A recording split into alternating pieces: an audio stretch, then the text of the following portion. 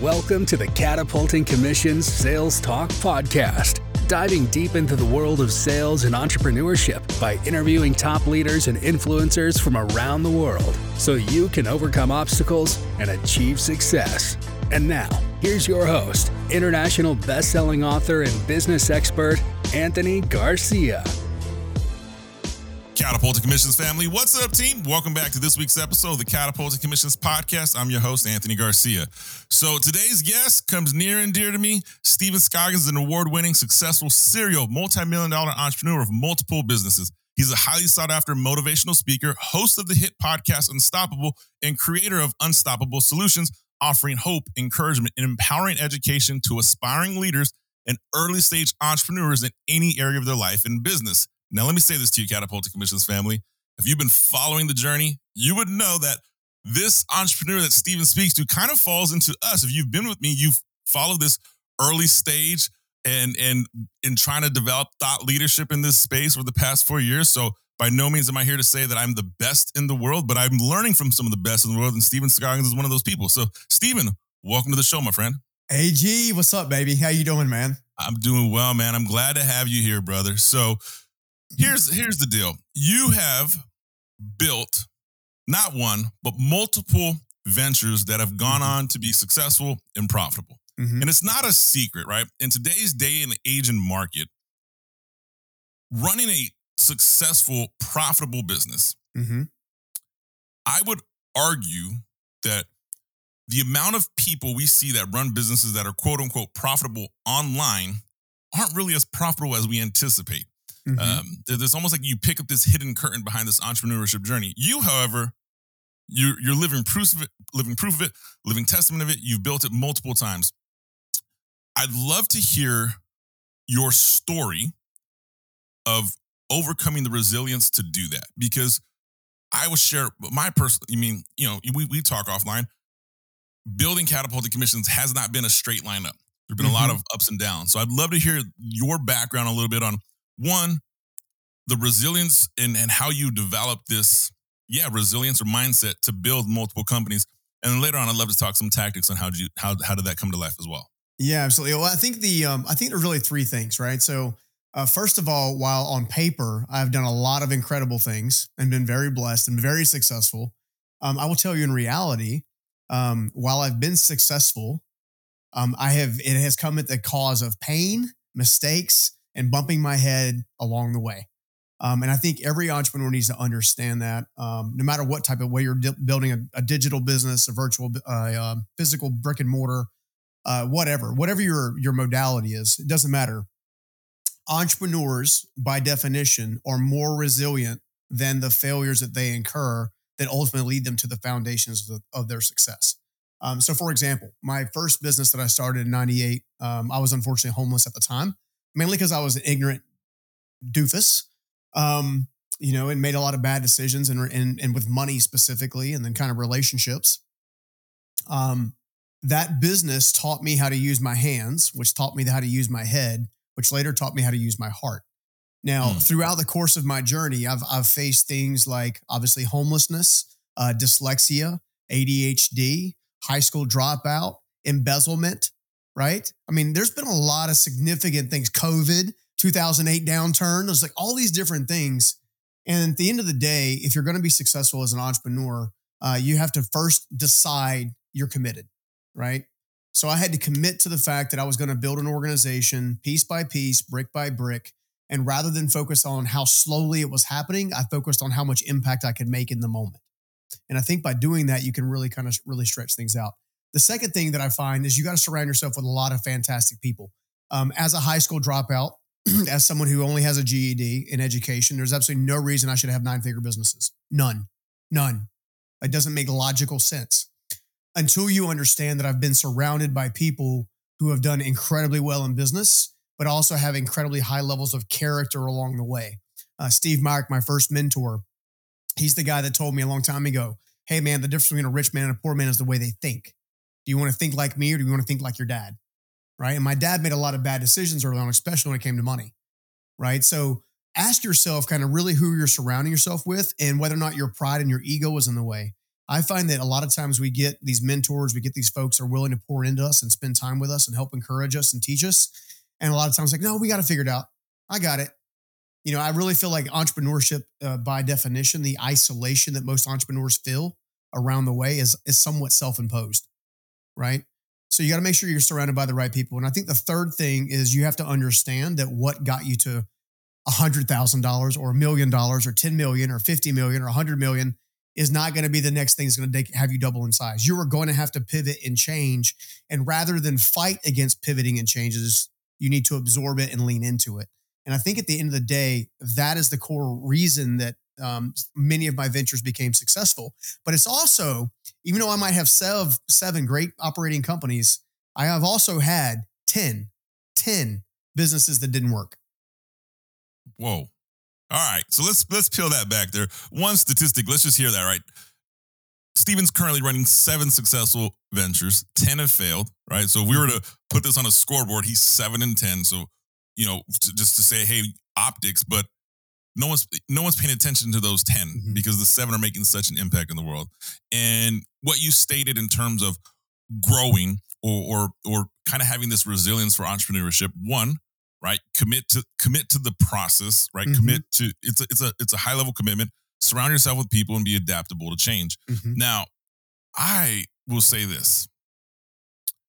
Surrounding myself with people has been super, super helpful. But I'll share with you. So let's flip this. I'm kind of in this journey of things that you're saying. So this is me peeling my layers back. There's times where I've had people offer to help or give mentorship or different things, literally free and unsolicited, and incredibly successful people, right? Like these are not like slouches, but there's sometimes an embarrassment of like my venture's not where I want it to be. It's like I'm not quite ready for that yet. Like, what do you have to say to myself or someone else that's feeling that way? And I had a guest on the show a couple weeks ago that shared with me the exact statement I just shared with you, but was relating that to reaching out to ask me for help. And I'm like, oh man. So I'd love to hear your thoughts on that. Well, I'll tell you this much. All right. So the first, it all comes down to understanding. All right. Here's the deal. The greatest mistake I ever made in business, was trying to build a business without building myself. Continually, routinely. My daily regimen consists of daily professional and personal development every single day. And I don't mean just necessarily I pick up and I read 10 pages. That can help you. No harm, no foul. I mean, what is your intention? I wake up every day, starts with prayer, meditation. I hit the gym. While I'm at the gym, on the way there, at the gym, and on the way out of the gym, I'm indulging on a very specific piece of content. Maybe it's my financial sector. Maybe it's my relationship sector and my emotional sector. And what I do a little bit differently than people is I choose one sector a day to focus on. So I'm getting well-rounded growth every day, day in and day out. The reason I do that is because when opportunity knocks and sends it over to me, like one of our mutual good friends, Rory, gives me the opportunity to work with Ed Milet and host his book launch and knock it out of the park. I want to be ready for that. And if I have any limiting beliefs that I'm not worthy of it or I'm not ready for it, then it's going to cause me to pause when I really need to attack, right? I learned a long time ago that there's really 5 phases in business. And when you understand that there's 5 phases in business and you also understand where you are in those phases, it helps you give you insight into how much help you really need. So when advice comes, you're like, okay, yes, dump it on me. Like I would rather just say, yes, teach me everything you know in the whatever time I have with that person. And if I only take one thing off the grocery store shelf to put in my cart, I still took one idea. And one idea can change the game. So when you look at these 5 phases, for example, you got the startup, right? That's hustle, butts, grind. That's you're doing everything. You are legitimately the chief everything officer, like doing everything under the sun. No team. You're the salesperson. You're out there grinding. You're the marketing person. You're the fulfillment person, the finance person, all of it, right? The next phase in the game is the testing phase. Now, typically from startup to testing is $1 to $500,000. Okay. Testing is when, hey, I've got something that's working. Now I need to test it to perfect it. I need to figure out how do I position this product, this good, this service in such a way that allows it to be automated at some point or elevated at some point. Okay. Once you test it and you kind of can fix it a little bit, now you're going to invest in it. Okay. So here's some of the big mistakes I made. And this came straight from mentorship. I went from startup to investing and lost a bunch of money. I tried to skip the testing phase. I tried to fast forward. I tried to shortcut. There is no shortcut, right? Start up, test it, then invest in it. Once you can get to the place where you can trust the investment of your personal time, your time, talent, your resources, your capital, now you're ready to set up the next stages, which you're getting into elimination, automation, and delegation. Eliminating distraction, automating what you can, and delegating what you can. And that allows you to go to the next phase, which is scaling. Okay. The scaling phase ultimately opens up the door, if you do it correctly, to either operate or sell the business. Right. And that's a 50-year track record for some, a 10-year track record for others. All of them have gotten to that place. You take Zuckerberg, like him, hate him, whatever his business model is, and kind of what he's doing with Meta and whatever. The dude started something.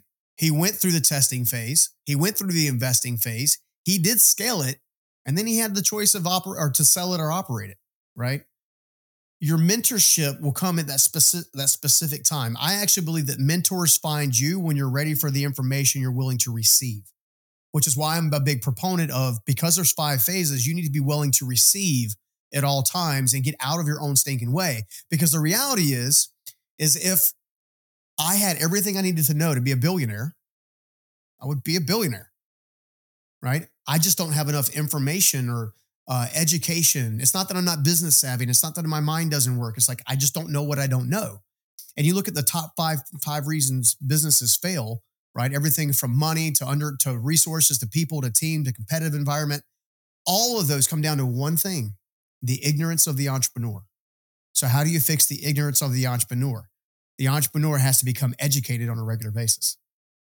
Oh man, I love it. I hear what you're saying, and I agree. I think there's a level of education we commit. I like how you have this distinct routine you start your day. As you were saying that right now, it really struck me. On my drive this morning, I was like, I was kind of tired, and so I was like, it was raining. I'm like, let me put music to wake me up, and I easily on the 15-minute drive could have consumed a different form of content that would have fed me something.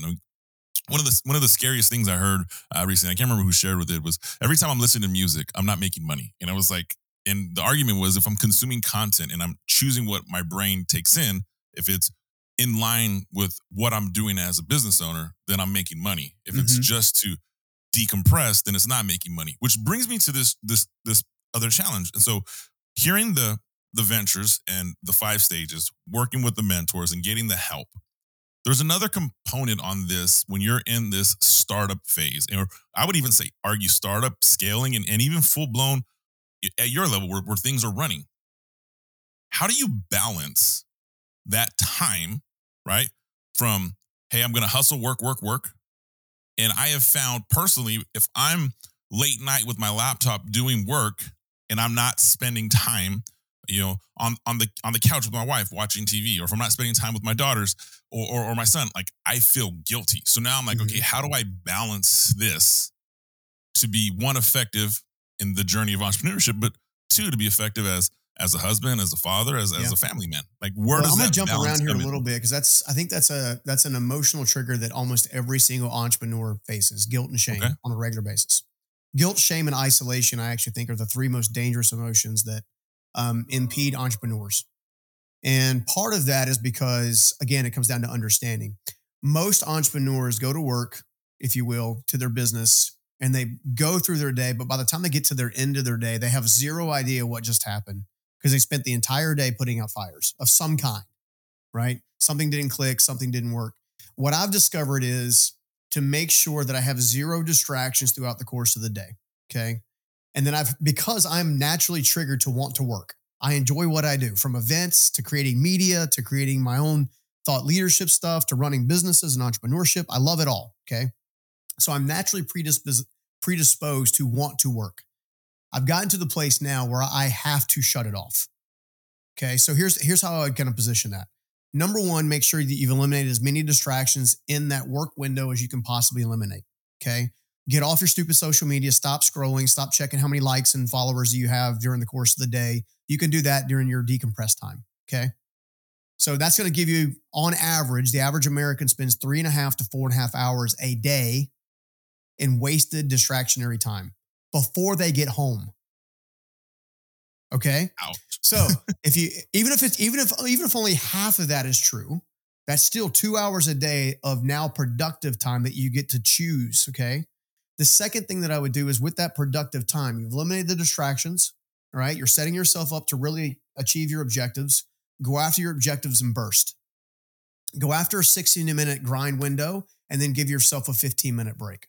60-minute grind window, 15-minute break. 60-minute grind window, 15-minute break. And do that about 4 times throughout the course of the day. Get out. And when I say your break, I don't mean get on your social media or watch some news thing or whatever. I mean, get up, go for a walk, maybe go hang out with your team for a minute, show them that you care about them. Heck, one of the biggest lessons I had to learn is like, just pick up my phone and text my wife and say, I love you. Like it wasn't uncommon for me to start my day and end my day, like with no communication whatsoever with my family. You see what I'm saying? Yeah. And this stuff has to become more intentional over time. So when you eliminate the distractions, you focus and burst, what happens is it forces you to become more selective with your priorities, therefore more productive with your efforts, therefore higher levels of results. So when you get home, you can decompress. So one of the little things that I try to do on a good day, this is one of the things that I do, is I'll do a brain dump before I even walk in the house. Right? I'll answer whatever I can do, get out of my brain, get out of my head, and then you park it. Right? Then you park it.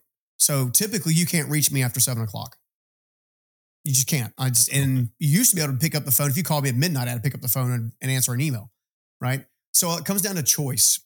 If you choose to be more selective with your priorities and your productivity, not only you get the added benefit of the results, you're going to find that you've been wasting a lot of time. Therefore, it creates more fires, more confusion, and more reasons for you to just be busy. There's a difference in being busy and being productive, right? You got to figure out a way to be laser focused on what the objective really is. And when you start compressing your time even further and you give yourself a formal boundary of this is where we start and this is where we stop and this is our boundary, first of all, your family's going to appreciate it. But more importantly, the start and stop boundary forces you to be more productive through the course of the day, forces you to. You have no choice, have zero choice. You know, the other thing I want to go back to really, really fast, I know you mentioned the 15-minute window for music and stuff like that. I believe that you should be spending about 85% of that, what I call me time, in personal and professional development. Okay. You still need an outlet to have an emotional release or a rejuvenation, a replenishment cycle, if you will. So for me, I'm a big fan of replenishment cycles. Where do you go? What do you do? Who do you do it with? Which could be just by yourself. Yep. Like, what is your replenishment cycle? What are the things that you do that kind of feed you? For me, I can go hang out at the mountains for 2 hours, right? And it just elevates me. I can go hang out at the movie theater and watch a movie and just decompress and watch a movie. That also replenishes me, right? Sitting down with a pad and a pen replenishes me. If you have the removal of distraction, the focus of priorities, the intentional replenishment, then therefore you're going to have more emotional energy to actually invest yourself. Because I also believe that one of the most important things you will ever need to do in your life is to take your emotional intensity, okay, and make sure that it's aligned with your aspirational identity. If your emotional intensity is not aligned with your aspirational identity, you're going to be naturally distracted and off course, and your family's going to feel it, your team's going to feel it, and you're going to feel it, which is going to make you feel hopeless, isolated, and alone. Oh, man. Catapult the Commission's family. If you're not, go press rewind on that. You need to hear that again. We got Steven Scoggins with us, the award-winning, successful, serial multi-million-dollar entrepreneur. He's the host of the hit podcast, Unstoppable. So be sure we're putting the links down in the show notes. Go get connected with the podcast. Get connected with Steven. We'll have all those links down in the show notes. So thank you guys for listening in. Now, Steven, you're just wrapped up sharing this really a mental approach to let's reframe the way entrepreneurs think about their business venture. And hearing you say that, I can't help but look at myself because, I feel sometimes, not even feel sometimes, I feel like there's an alignment sometimes that I'm the avatar with some of the content you speak to, like in those early stages, right? I would argue early stages up to your first million, like everything is just like P&L revenue, but how you're breaking it down makes sense because I have found that there's certain tasks that will take a long time if I allow any ounce of distraction to hit me. And do you have any hacks or tricks to start that? Because it's easy to say eliminate the distractions. We can all say that, but to actually implement that, like I look at it like right now, I'm in my office, doors closed, no one can see me. So I can say, hey, I'm eliminating distractions, but I can also be on my cell phone. I can also have, ESPN popped up. I can have a bazillion other things distracting me. Do you have any hacks or recommendations or things you did in those early stages to eliminate some of those distractions? The answer is yes. I'll also Mhm. tell you that actually 0 to 3 million is considered very much early stage, I'm in. Sign me right? up. Um, and to that end, the thing that I did was I started holding myself accountable to my dreams. Mhm. So I got two choices throughout the course of a day. I can take whatever time, whatever spare time I can drum up, or whatever committed time I can focus in on. And I'm the one that chooses. I'm the one that chooses whether or not ESPN's even on the TV. If there's a TV that gets in there, I'm the one that chooses whether or not my cell phone is in a desk drawer somewhere where I can't hear it ding and buzz. Or, someone like myself who's on a Mac most of the time, I can hit do not disturb or focus or whatever, so I don't get distracted. How many times I check my email, you know? So I think part of it is holding yourself accountable to your dreams. Like if you really say you're dreaming and you'd give anything to do X, Y, and Z, are you really doing anything to obtain X, Y, and Z? Or are you not holding yourself accountable and allowing yourself to slide a little bit here? Because I did this really well. I did this really well. I did this really well. Yeah, that can wait till tomorrow. Like you got to start holding yourself accountable. And I think the other thing that I mentioned that is you got to have these more committed time slots. So I check my email 3 times a day Okay. on average. I'll carve out a window of time, normally 20 or 30 minutes to go through and answer emails. You even knew this when we were trying to schedule the podcast, right? Like you sent Yeah. it over. I saw the email, but I didn't respond back right away, right? Because I was committed to what I was focused on in that moment. It wasn't that I didn't love my brother because I love my brother. I just wanted to make sure that I was focused in on that thing. We got major launches coming, major events coming, and that stuff needs my attention, right? The other thing I would say is make sure you're focused on the thing that's going to create the most leverage. One of the things I love about construction is there's always tools and there's always things. And you can take a board and drive a nail down halfway through the center of the board and then try to pull it out with your hand and you can't pull it out. Okay. However, if you grab a small little crowbar or something like that, grab it, that nail will pop right out like nothing. Right. So make sure that the thing that you're prioritized, the thing that you're focused on is a leverage point, right? If the most important thing you need to do is to prepare a budget for your company to succeed, right? It may not be the thing that you want to do, but because it creates the most leverage, I would rather do that than answer an email, right? Most of us, what we like to do is we want the instant gratification. So we like to do the easy thing first. I'm a huge fan of do the hard thing first. I've also discovered when you do the hard thing first, all the other things become easier, just in general, right? The number one, whatever the most hardest thing is, in fact, I would dare say the challenge to your audience right now would be whatever the number one thing is that you most don't want to do is probably the very thing that is your leverage point. It's probably the thing you need to do so you can get it off your plate so you can get back to creative and innovative and get yourself moving forward. So those are the things that I personally do. I try not to say anything that I don't personally do or try to commit to something that I don't personally do, but those are the things that I personally do. That hits me hard. The thing you don't want to do is probably the biggest leverage point. I go to the early stages of starting my personal brand and starting Catapulting Commissions. And the thing that I didn't do for the longest, and I kind of just ran it by the fly, was like the standard operating procedures for a one-person personal brand as a company. It was like, in my mind, I knew we did this. And it wasn't until I finally sat down and I was like, you know what? I'm going to list everything that I do. I'm going to record it. I'm going to put it on Loom. I'm going to break it down. And every time I need to make an adjustment or pivot, I'm going to just log it in this Google Drive. And that's where I hold my SOPs. The response I got from my staff was this made life easier for them. There was no more going back and forth. It was very much. That's because they didn't have to read your mind anymore. Yeah. But it took me 2 years to do it. So yeah. I wish in the earlier stages. So now as you're saying that, I look at this point now where I'm at a point in my business where, okay, I'm trying to crack that next level. And I'm like, okay, what is that thing that I need to get done that's holding me back? And so it does create leverage points. Now, leverage points that you're discussing here, What are your thoughts here on either outsourcing these leverage points, doing it yourself? Like at a certain point, because we all have things in our business that I would say are a leverage point. Yeah. Well, it really depends on what phase you're in. So if you're in the startup phase, you're going to be doing a lot more on your own. Then you're going to have the resources to then bring in teams. Okay. So let's assume you're middle of the road. Okay. Let's assume maybe you've got some revenue coming in. You have a need for a team member or two.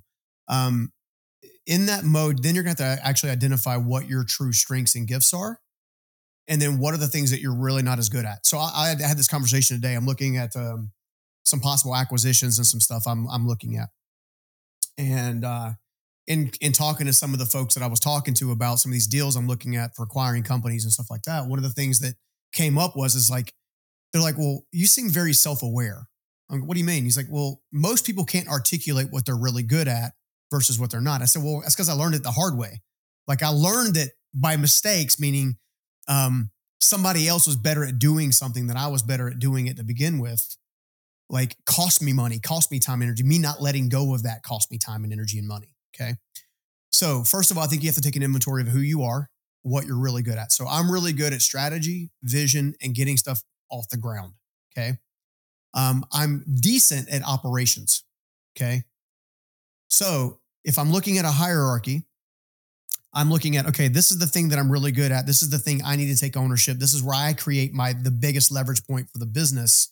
Okay, I'm good at operation. This is going to be something I will probably have to do for a little while, but as soon as I'm able to, I want to hire someone or subcontract someone who is much stronger than that. Okay. Now, typically subcontracting any type of resource or any type of position is going to be the first step before you bring on a full-time team member.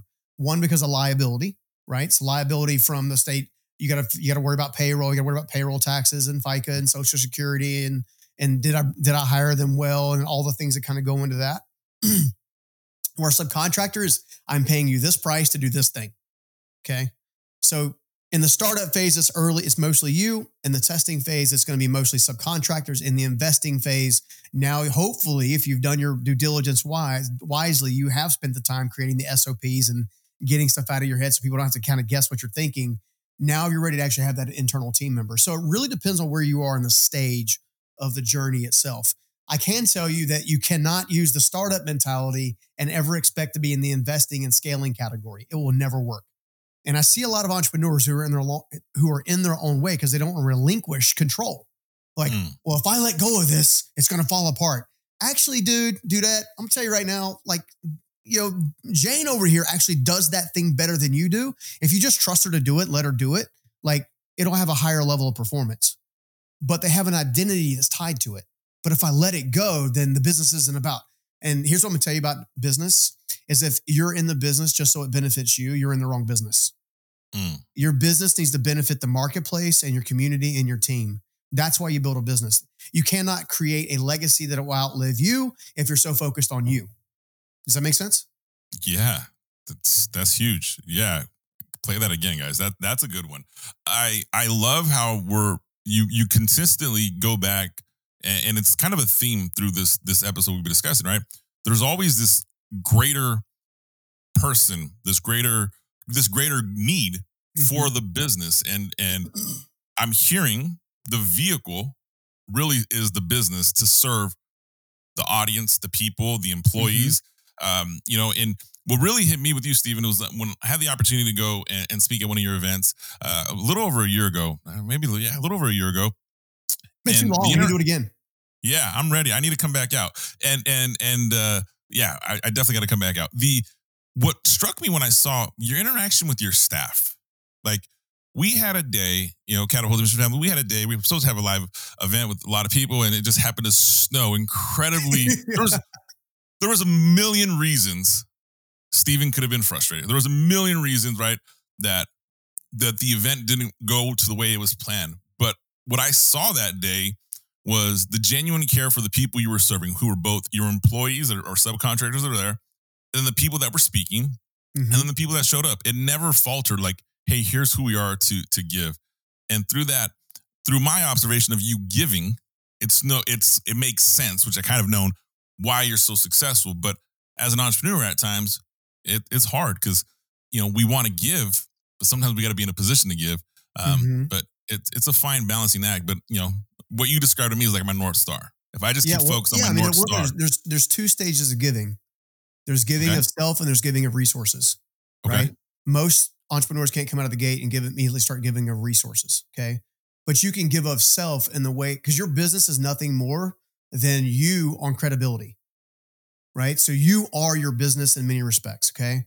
So if you don't have a sincere desire to serve the people who are going to buy from you, they'll buy from you once and they'll never buy from you again.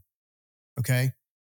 However, if they see a sincere desire that you're truly trying to help them and whatever that is, if you're building a house for them, you're selling them pharmaceuticals, you're, making a digital course, speaking on behalf of them, like all of that, the most successful people that I see on the planet that literally do the best job are the people who care the most about service.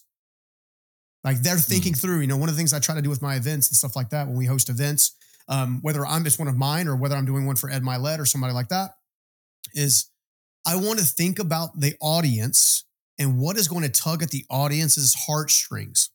What's going to make them have their own aha, right? Because I can put any world-class thought leader on our stage and do an event, okay?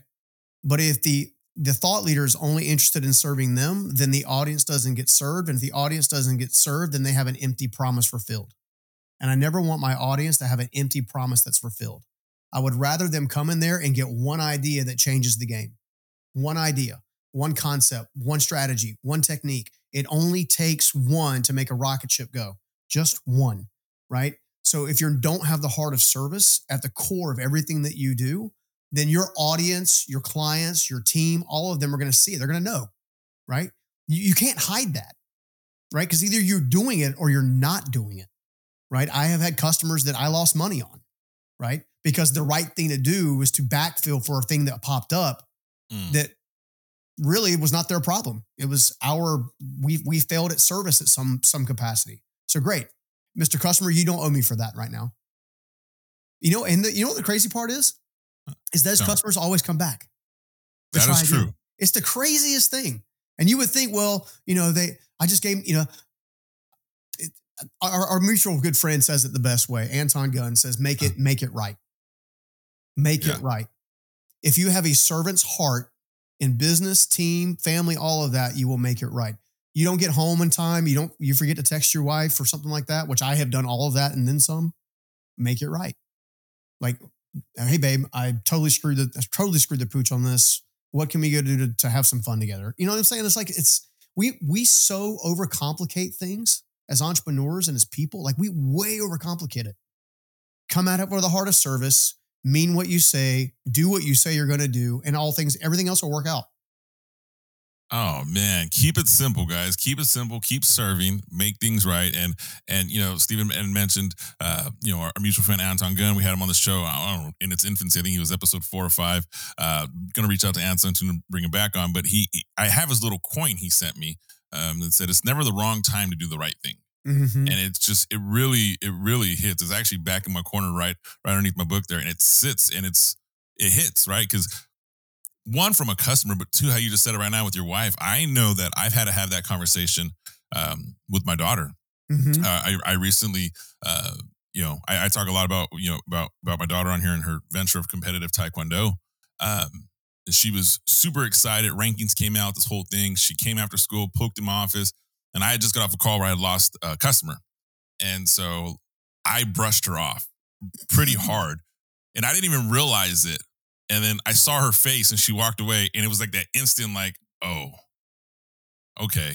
And I'm only going to have, there's that fine window of teenagers where they're like, they come to you because eventually they're just like, I don't know if I need you, Dad. I can do it on my own.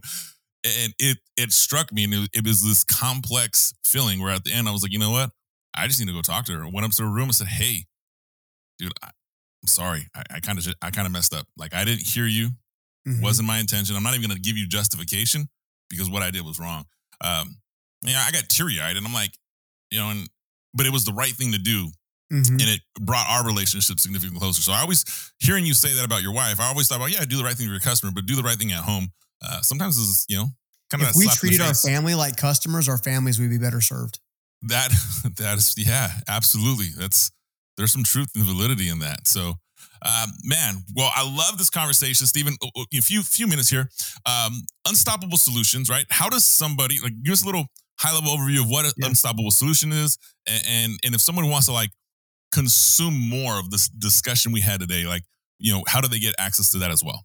Yeah, no, absolutely. So Scoggins International is comprised of 3 lanes. Media creation. So we help a lot of folks create a lot of amazing media, everything from stage footage to social media stuff, all kinds of stuff. So we've stumbled our way into media creation. Then we have the events sector, which is us hosting events for other people like the Milets of the world. Mm-hmm. The Unstoppable Solutions portion is what we call our empowering education portion. And specifically for the year of 2023 and the first quarter or two of 2024, we are focused on our new initiative, which is the Unstoppable Startup.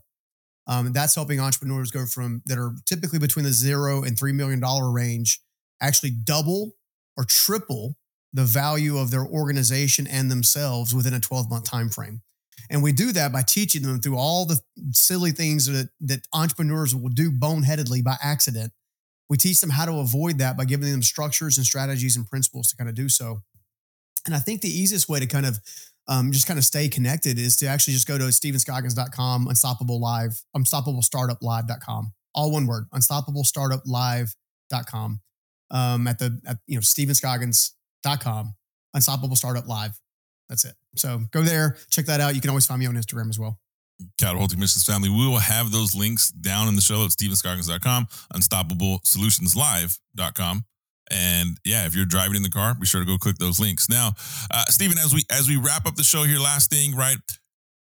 Big goal you're trying to accomplish over the next 12 months. Would you mind sharing with us? Just so we love to follow the journey and the venture of our guest on the show. Yeah, I think our big 5-year goal is to take the Scoggins International brand, and we want to serve 1 million people within the next 5 years. That's incredible. That is an incredible goal. And I love how you framed it on serve 1 million people, and it wasn't tied into a revenue amount, which it doesn't even shock me after having this conversation and knowing you on an intimate level. So I really, really appreciate that. Well, Stephen, it's been a pleasure to have you on the show. Can I get you back on the show in a couple of years? I'd love to see how things are going. Things have changed and all that fun stuff. Can I count on you for that? You got the bat phone number. So anytime you need me, I'm here. I appreciate it, brother. Well, Catapulting Missions family, it's the time of the show. You know what to do. Do me a favor. Go get connected with Stephen. Be sure to like this episode, comment, shoot me a DM. Let me know. Are you in a position of serving? Are you the entrepreneur who can serve with resources or serve with time? I'd love to hear some feedback on it. And I will see all of you next week. Thanks for listening to the Catapulting Commissions Sales Talk Podcast. Make sure you subscribe so you don't miss any future episodes. And make sure to subscribe on YouTube at Anthony Paul Garcia. Until next time.